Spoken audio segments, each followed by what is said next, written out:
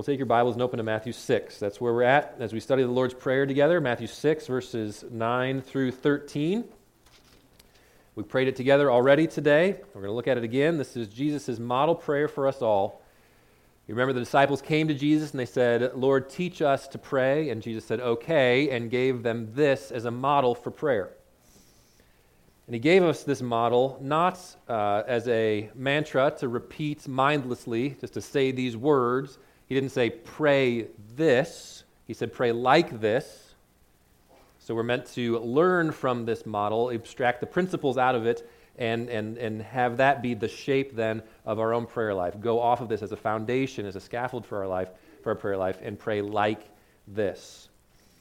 So we're taking our time to go slowly. If we just needed to recite it, we would just memorize it and move on. But we need to go slowly to understand what it means so we can take these ideas and incorporate them into our own conversations with God. So we're taking time to figure out what each phrase means, and we're going bit by bit. So today we're going to focus on the phrase, "Hallowed be your name." But we'll read the whole thing together first. So please follow along in your Bibles as I read Matthew 6, 9 through 13.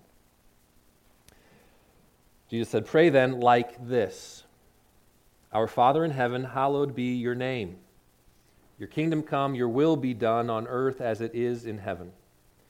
Give us this day our daily bread, and forgive us our debts, as we also have forgiven our debtors.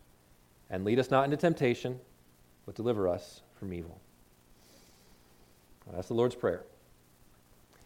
And I mentioned last week that it breaks down pretty neatly into 7 units. The first unit we looked at last week, that invocation, "Our Father in heaven." Our Father in heaven. We saw that invocation prepares us for prayer.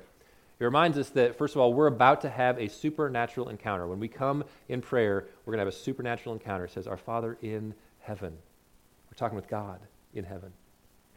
But at the same time, we're not afraid. We come with great confidence because we come our Father. We're praying to our Father. We're praying to the God who loves us, who cares for us like a father. He's good, and we love him, and he cares for us, so we're praying our Father. And we also saw that we're praying our Father. That is, together. We're praying together. This is a communal prayer. It's that when we pray, it's actually good and normal to pray with other people, to pray together.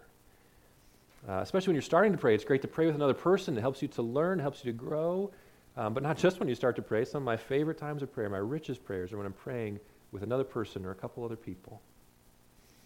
So this is how we begin to pray together to our Father, expecting a supernatural encounter. That's the first unit. Now the next 3 units that we see in verse 9 and 10, "Hallowed be your name, your kingdom come, your will be done." That's what we're going to start studying today. We're going to spend a week on each of those, and then we'll wrap up with a week on each of the final 3 requests. Give us daily bread, forgive our debts, and lead us not into temptation. But here's the frustrating thing about this approach, this slow approach.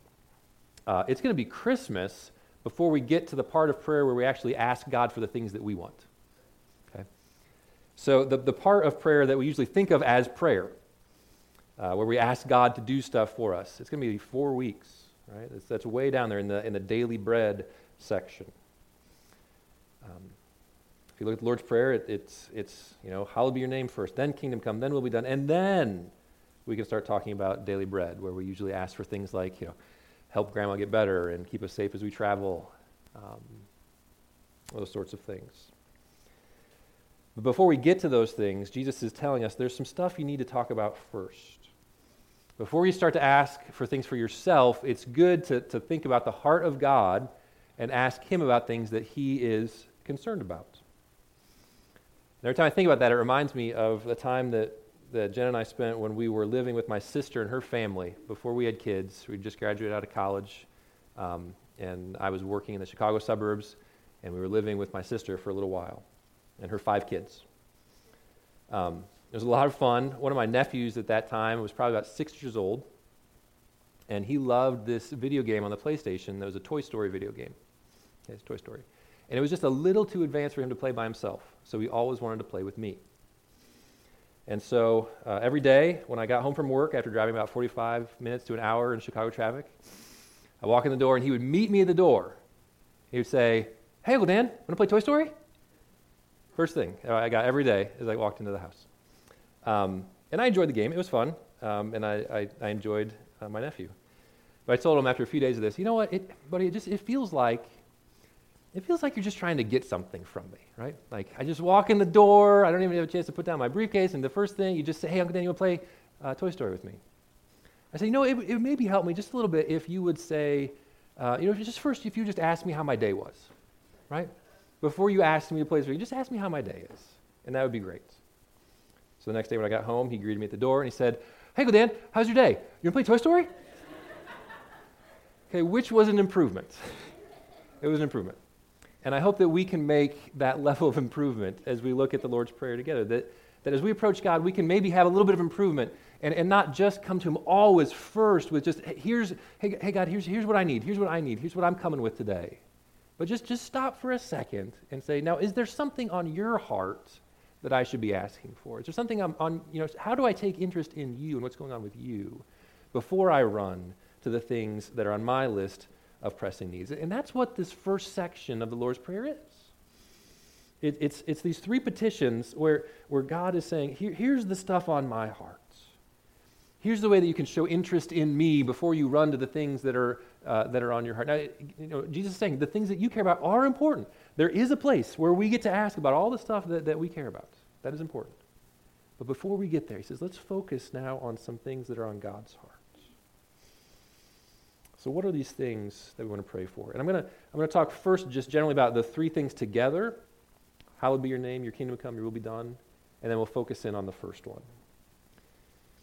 So what is the equivalent of us coming to God and asking Him about His day? The first thing we should pray for is pray that earth would become more like heaven.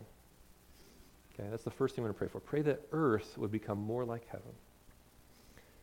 That's my attempt to summarize what these first three petitions are about. What do these have in common? Hallowed be your name, your kingdom come, your will be done. All of these are ways of us asking God that earth would become more like heaven. Okay, and I'm getting this primarily from the phrase at the end of verse 10, where it says, on earth as it is in heaven. I think typically when we recite the Lord's Prayer or when we look at it, we think of that phrase as only applying to the last line, your will be done on earth as it is in heaven. That's how I'm used to reading it too. And partly it's because of the way that it's been punctuated in our English versions, like the way the punctuation works. When you look at it, typically in verse 9, you'll find a period at the end of that. So our Father in heaven, hallowed be your name, period. And then in verse 10, you may find either a comma or a period, even after your kingdom come. And then your will be done, comma, on earth as it is in heaven. So the way it's punctuated tends to suggest to us that we should read these as separate ideas. But when I slowed down this week, and I reread it in the Greek and looked at what various commentators had to say about this, I was reminded that the original New Testament does not have punctuation marks. Okay, these are things that are added later to try to be helpful for us to understand what's there. But there's no punctuation in the New Testament. So the periods and the commas that you see are not necessarily inspired, and that means that these are not necessarily three different sentences. In fact, it's very easy to read them as three connected ideas. You could just picture a comma in there after each phrase. So, our Father in heaven, may your name be hallowed, comma. May your kingdom come, comma. May your will be done, comma. All of these on earth as it is in heaven. So grammatically, it would be like me saying, I'm going to pack for vacation, and I'd like swim trunks, a t-shirt, and my sandals in the suitcase. Now, I'm not saying I want my t-shirt and swim trunks over here. I want a t-shirt and swim trunks, and then in my suitcase, I want my sandals, right? As if it's a third thing that's in a separate category. Think about these three things. I want a t-shirt, swimsuit, and sandals, all of these in my suitcase. Okay? In the same way, I think you can very easily and faithfully read this prayer as a series of three things. It says, our Father in heaven, hallowed be your name, your kingdom come, and your will be done. All of these things on earth as it is in heaven. So we want God's name to be hallowed on earth as it is in heaven. We want His kingdom to come on earth as it is in heaven. We want His will to be done on earth as it is in heaven. That's the main idea that Jesus wants us to stop and think about before we rush into our desires and things that we want to happen. He says, first, stop and think about, how are things being done in heaven? How is God being glorified in heaven? How is he being obeyed in heaven? And pray that that would happen on earth in the same way that it's done in heaven. That's how we start our prayers. May earth be more like heaven. Now, what would that mean for earth to be more like heaven? I think it means as we look at heaven, we look at the way that things are done in heaven, the way that things are being handled, the way that angels and the glorified saints in heaven are acting, we look at that and think, that would be great if that sort of behavior was happening here on earth. So as an example of this idea of something in one place becoming like somewhere else. When I was in Guatemala a couple weeks ago, there was one big thing that I wished were done in Guatemala as it was done in America. Okay. Now, I liked it a lot. I had a great time. The people were great. The food was great. The scenery was great. But there was just one thing that I wish was done in Guatemala the way it's done in America. And that is the way that they treat their drinking water. I don't know what the specifics are as to why it's the way it is, but I know that I can't drink the water from the tap there like I can here. When I drink the water from the tap here, totally fine. When I drink the water from the tap there, violently ill. Okay? So there's something going on. They're not doing the same sort of things with water that we're doing here. And so what do I want? I want the water to be treated in Guatemala as it is in America. I'm not saying Guatemala has to become completely like America. I'm not saying that people have to leave Guatemala and become Americans. I'm just saying this one thing, I would love the way that it's done here to be done there in that way so that I wouldn't get sick when I drink the water. Now, in the same way, that means, in regards to this prayer, when we pray that things would be done on earth as they are in heaven, it's not that we're praying that earth would become heaven or that we would all be taken away from earth to go to heaven, but we're saying there are things about heaven that are done right. And we want those things to become the things that we do here on earth too. We see what's happening in heaven and we say, may that also happen in the same way here on earth. Because when we look at earth, we see that things are not going well. We see that things are going quite poorly, that there's all sorts of trouble and heartache and sin, that the way we do things on earth are not right. And so we say, Lord, may these things that we see happening in heaven, may those be true on earth. That's the big idea of the opening section. Before we run to our concerns, God wants us to make big prayers, to look at what's wrong with the world and to not hide from it, to not ignore it, but to say, Father, before I get to my stuff, could you please do something about this? Father, please, you see the way we're living here on earth. You see the dysfunction. You see the sinfulness. I see what's going on in heaven. I see how great that is. Would you make earth in those ways more like heaven? Please do that. And he gives us three specific requests, three specific ways that we want earth to become more like heaven. And we'll look at the first one today. Hallowed be your name. So when we pray for earth to be more like heaven, this means, first of all, that we're praying, this is my way of putting it, we're praying that everyone would give God the praise that he deserves. That's what this really means. We're praying that everyone would give God the praise that he deserves. We pray, hallowed be your name on earth as it is in heaven. Now, I do have to confess that when I was a kid and I heard the Lord's Prayer and recited the Lord's Prayer, I drastically misunderstood this first line.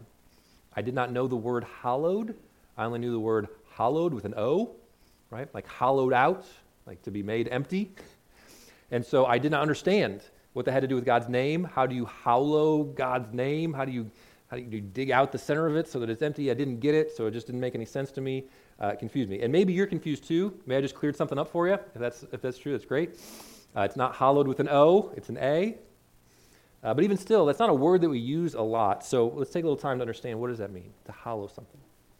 Probably in our common usage, you only ever heard it referred to hallowed ground, like a cemetery or a war memorial. That's how Abraham Lincoln used it in the Gettysburg Address when he was giving a speech at this battlefield where countless men had given their lives in fighting for the Civil War. He said, you recognize these words, famous words. He said, 77 years ago, our fathers brought forth on this continent a new nation, conceived in liberty and dedicated to the proposition that all men are created equal. Now we are engaged in a great civil war, testing whether that nation or any nation so conceived and so dedicated can long endure. And here's the key part. But in a larger sense, we cannot dedicate, we cannot consecrate, we cannot hallow this ground. The brave men, living and dead, who struggled here have consecrated it far above our poor power to add or detract. You get the key phrase there? He says, so we can't consecrate this, we can't dedicate it, we can't hallow this ground. Why? Because it's already been hallowed by the sacrifice of those who died here. So what he's saying is that their death on this field has now made this ground special. It's not an open field just like any other field, right? You don't treat it like any other field. You don't go to the battlefield in Gettysburg and have a flag football game, right? Which you might do in another in an open field. You'll say, well, let's just play flag football. We can play that here. Nothing wrong with that. But you don't do that at Gettysburg because it's special. You treat it as special. You've hallowed it because it's been hallowed. It's been set apart. And that's what Jesus is saying we do with the name of God.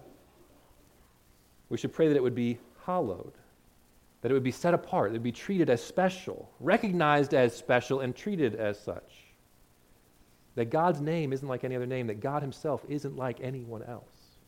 And he deserves to be treated differently. That's what it means to hallow something, to set it apart, to treat it differently, to treat it as special. It says, hallowed be your name. But that's only half of it, right? Because it's okay, we understand what hallowed means, to set it apart. But what is this name thing? What name are we talking about? What do we mean when we say, hallowed be your name? First of all, you just need to understand that God, the word God, G-O-D, is not God's name. It's more of a title. That's descriptive. He is a God. He's the God. Right? It's kind of like if you go to the hospital and you've got a doctor and you say, doctor, right? That's not the doctor's name, probably. Probably his name like Jim or Susan or whatever. Right? They've got a name, but the doctor is their job, it's their title, it's their function, and you can refer to them by that, and they answer to that, and it's appropriate. Right? You say doctor. Okay? That's not their name. That's what God is, the word God, G-O-D. It's a function, it's a description, it's who he is, it's what he is. He's a God, he's the God. And so we can call him God. But he has a name. He actually has a personal name. And we learn that name in Exodus 3. So go ahead and turn to Exodus. We'll be in here in a couple passages. So it's worth turning in your Bibles. So Exodus is the second book in the Bible. And in Exodus chapter 3, we learn God's name as God is commissioning Moses at the burning bush. And he sends Moses to go back to Egypt to bring the people out of slavery. And Moses hears this command. He's got a question for God. What do I call you? When the people ask me, who has sent me, what do I say? What's your name? So this is Exodus 3:13. Then Moses said to God, if I come to the people of Israel and say to them, the God of your fathers has sent me to you, and they ask me, what is his name? What shall I say to them? God says to Moses, I am who I am. And he said, say this to the people of Israel, I am has sent me to you. God also said to Moses, say this to the people of Israel, the Lord, the God of your fathers, the God of Abraham, the God of Isaac, the God of Jacob has sent me to you. This is my name forever, and thus I am to be remembered throughout all generations. All right. The Lord, he says, verse 15. The Lord. So he gives him his name. And he answers Moses' question in two ways. And in the original language, in the Hebrew, it's a play on words, what he does here. So first he tells them, say, I am has sent you. So that's in verse 14. He says, I am has sent me to you. And then in verse 15, he says, say to the people of Israel, the Lord, the God of your fathers has sent me. So he says, tell them I am, say my name is I am, but then in verse 15 he says, say my name is the Lord. Okay. Now in English, those sound very different from each other. But in Hebrew, they're very similar. So the word for I am is Hayah. So you can think like karate, like Hayah. Right? And the name of God that we translate here as Lord is Yahweh. Right? So Hayah and Yahweh. So it's kind of this play on words. The first name he gives him is more of his character. He says, Who am I? I am. That's who I am. I'm the one who exists. I'm God. And then he gives a personal name. He says the Lord, Yahweh. And it's like a pun. It's like a play on words because they're very similar. So at the risk of being a little sacrilegious, it's like that joke where you say, what do you call a man who's floating in the water? Bob, yes, right? Call him Bob. You'll get it eventually, right? It's a pun, right? Because in the first sense, he's Bob's, right? That's what he does. It's descriptive of what's happening. He's a guy who bobs. In the second sense, it's a name. He is Bob. That's what's going on here. God's giving two sides. He's saying, first of all, here's my name, Hayah, I am. So it's who I am. I'm the God who exists. That's who sent you, the I am. Then he gives his name, Yahweh. Yahweh, I am God. That's actually just the short form of his name. He's got a longer version of his name that shows up in Exodus 34. So go ahead and flip there. It's a really, really long name. You may have noticed this week that Prince Harry of England got engaged. You may not have known that a Prince Harry even existed. That's fine. But I read a couple news stories. I didn't know a lot about this guy. But what really surprised me about Prince Harry was that he has a very long name. Okay, so Harry, not his real name. Probably makes sense. It's Henry, is what his real name is. But his full name is really long. I thought comically long. His full name is Henry Charles Albert David Mountbatten Windsor. Okay? So 3 middle names and then a hyphenated last name. Henry Charles Albert David Mountbatten Windsor. It's a long name. But every part of that name tells a bit of the story of his heritage and his family and his history, and it kind of lets you know more about who this guy is. In the same way, God's name his full name is really long, longer than that. But it tells you important things about him, about his character. In Exodus 34, we've got this scene where Moses is talking with God again, and he asks God to show him his glory. He wants to really see God in all his glory. God says, I can't let you do that, but I'll put you in a cave, I'll cover you up, I'll pass by, and when I do, I will declare my name to you. And in Exodus 34, verses 6 and 7, we get God declaring his full name. It says, the Lord, that is Yahweh, passed before him and proclaimed, the Lord, a God merciful and gracious, slow to anger, and abounding in steadfast love and faithfulness, keeping steadfast love for thousands, forgiving iniquity and transgression and sin, but who will by no means clear the guilty, visiting the iniquity of the fathers on the children and the children's children to the third and fourth generation. That's his name. His name's not just the first part. It's not just him saying, the Lord, that's my name, and then let me tell you a little bit about myself. He says, no, this is my name. The Lord, a God merciful and gracious, slow to anger, abounding in steadfast love and faithfulness, keeping steadfast love for thousands, forgiving iniquity, transgression, and sin, but who by no means clear the guilty, visiting the iniquity of the fathers on the children and on the children's children to the third and fourth generation. That's his name. That's who God is. And that's what we see. It's not just a name like a handle that you give somebody so you can call them and they'll turn their head when they hear it. It's a description of his character. And two huge things about God's character become clear when you look at his name as he reveals it to Moses. First, he's merciful. You see that in verses 6 and 7, right? He starts out, the Lord, a God merciful and gracious, slow to anger, abounding in steadfast love and faithfulness, keeping steadfast love for thousands of generations, forgiving iniquity, transgression, and sin. You hear the mercy there? This is who God is. This is his name.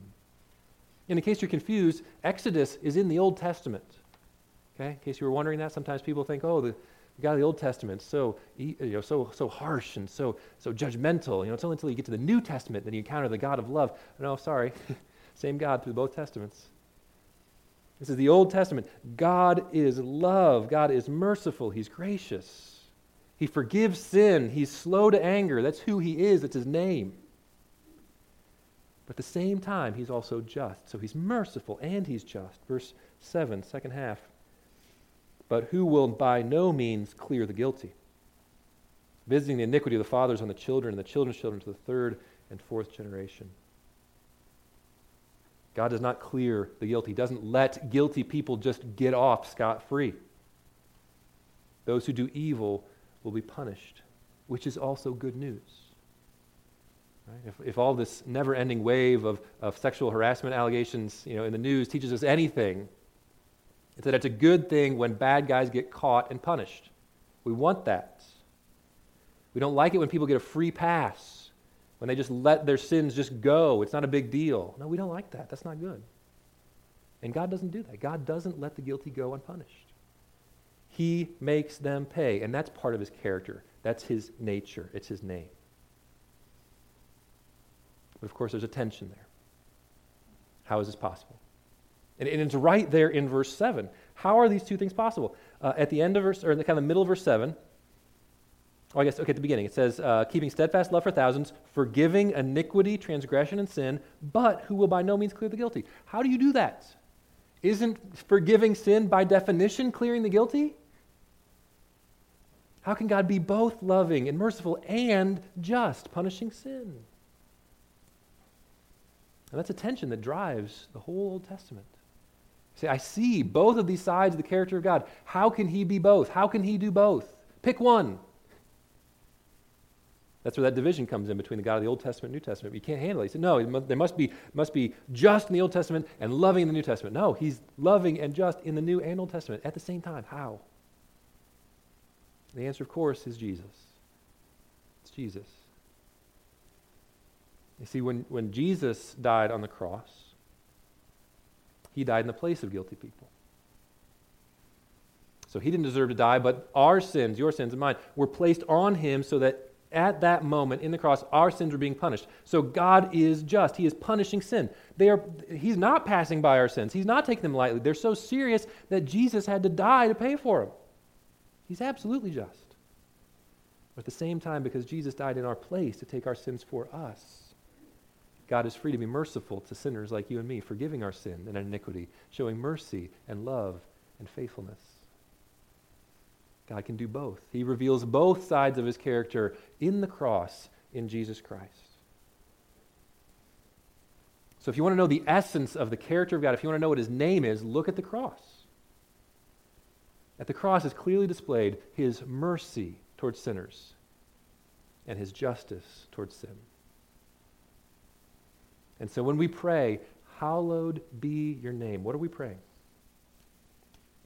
We're praying that God's name would be set apart, would be recognized as holy. And what's his name? It's his character revealed in the cross. It's his mercy towards sinners. It's his justice against sin. And so we pray that he would get the glory and the praise and the honor that is due to him because of what Christ accomplished on the cross. Hallowed be the merciful and just name of God revealed in Jesus. That's what we're praying. And we're praying that that would be done on earth as it is in heaven, because you know that's what's happening in heaven right now, is the hallowing of the name of God in the person of Jesus. We studied this in depth a while ago, but look at Revelation chapter 5. Revelation 5. I'm going to read verses 6 through 14. And I want you to see what it looks like for God's name to be hallowed in heaven. Revelation 5, verse 6. And between the throne and the four living creatures and among the elders I saw a lamb standing as though it had been slain, with 7 horns and with 7 eyes, which are the 7 spirits of God sent out into all the earth. And he went and took the scroll from the right hand of him who was seated on the throne, and when he had taken the scroll, the 4 living creatures and the 24 elders fell down before the Lamb, each holding a harp, and golden bowls full of incense, which are the prayers of the saints. And they sang a new song, saying, Worthy are you to take the scroll and to open its seals. For you were slain, and by your blood you ransomed people for God from every tribe and language and people and nation, and you have made them a kingdom and priests to our God, and they shall reign on the earth. Then I looked, and I heard around the throne and the living creatures and the elders the voice of many angels, numbering myriads of myriads and thousands of thousands, saying with a loud voice, Worthy is the Lamb who was slain, to receive power and wisdom and wealth and might and honor and glory and blessing. And I heard every creature in heaven and on earth and under the earth and in the sea and all that's in them saying, To him who sits on the throne and to the Lamb be blessing and honor and glory and might forever and ever. And the 4 living creatures said, Amen. And the elders fell down and worshipped. That's how the name of God is being hallowed in heaven. And our prayer is that that would become more of the reality here on earth. Right? So we're praying that more and more what happens on earth is what's already going on in heaven. That more and more we would just be praying as people, giving glory to Jesus for what he's done. That just like the angels, the thousands of angels around the throne are saying, glory to the Lamb, worthy the Lamb who's slain. So they're singing about his mercy and his justice and his victory over sin, that we would be doing the same thing here on earth. That God's people would be gathering together and giving praise and honor to his name. See, at the end of the day, what it comes down to is we're praying for worship. The first thing we ask God is that he would get more worship. We're praying that everyone would give God the praise that he deserves.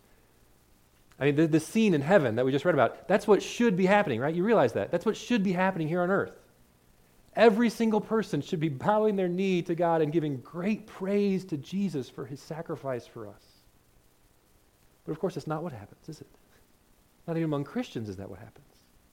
And so our prayer is that would change, that we would turn from that lack of worship to become worshipers.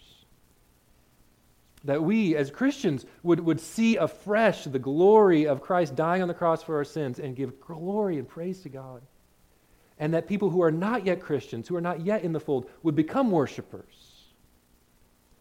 That they would see the glory of God and they would too join in the praise of Jesus as he's revealed his character on the cross. We want to pray for that because worship is the heart of everything. All the problems that we see in this world come down to a problem of worship. Right? Sometimes we think the big problem is we just don't have enough education. Or we don't have the right technology. If we could just invent the right technology, then we'll solve all our problems. Or if we just had the right laws or fixed the income inequality, then all the problems would be better. But none of those are the solution. Because none of those address the real problem. The real problem is worship. Every single one of us was created to have a relationship with God, and we're meant to function with God in the center of our lives. I've given this illustration before. It's just so helpful, I think. It's like a solar system, and in the center of the solar system is the sun, and it's the most massive object in the solar system, and because it's the most massive object in the solar system, it keeps all the other things functioning in the right orbits. They don't crash into each other because they're all held in place by the sun. I'm right, Brian, right? Is that right? Our astronomy professor said, yeah, that's right. Okay. What would happen if you took the sun out of the center of the solar system and changed places with Neptune? It'd be disaster. It'd be disaster. If you try to put something less massive in the center, all the planets would spin out of order. They would crash into each other. It'd be mass chaos. And that's what happens when we don't worship God the way we ought to. He's the sun. He's the massive center of your universe, of your solar system.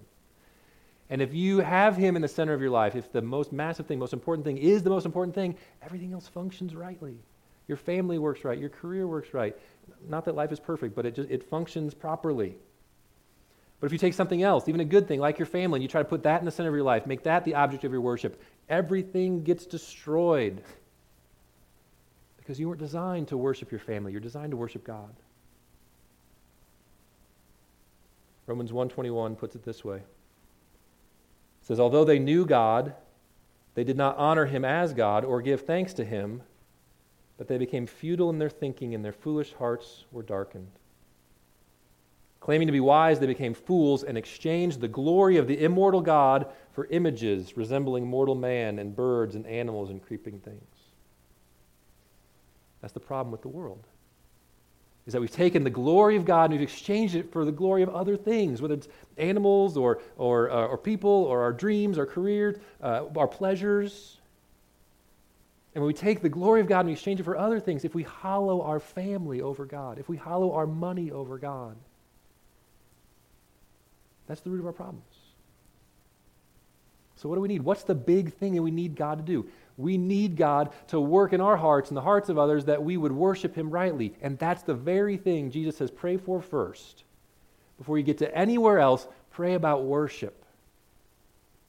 Pray that the name of God would be hallowed. Pray that people would repent of idolatry. that we would repent of worshiping ourselves and that we would worship him. And if we did that, if every human heart bowed the knee to Jesus, it would solve all of our problems overnight. So pray. How do we pray this? Pray for yourself. Pray for yourself as you go through the Lord's Prayer. You pray, hallowed be your name. Say, Father, please help me to see Jesus afresh. Help me to see the character of your mercy and your justice in the cross. Help me to treasure Jesus more than anything, to put him back in the center, put you in the center, so I love you more than anything. Right? So part of praying, hallowed be your name, is personal. You say, Lord, help me to hallow your name. And even just begin to praise God and do that. But part of it is also for others. And so as you pray, hallowed be your name, pray for others, that God would convert enemies into worshipers. Okay? Pray that God would take enemies and make them worshipers, that he would change the hearts of unbelievers, that they would become believers, that his name would be hallowed as more and more people become Christians. They see the beauty of Jesus, the Lamb of God slain for their sins, and they give glory to him for that. That's what it means for his name to be hallowed.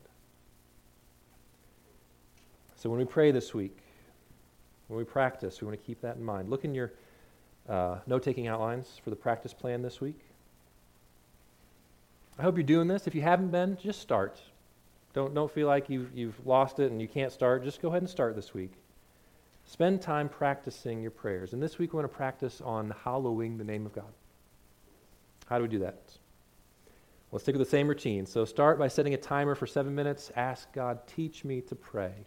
Read through the Lord's Prayer. And then let's focus on this. First, for yourself, spend time praising God, especially for the cross. Okay, that's your personal practice of hallowing the name of God. Spend time just praising him for the cross, thinking about the death of Jesus, the resurrection of Jesus, the mercy of God towards you, a sinner. Hallow his name personally.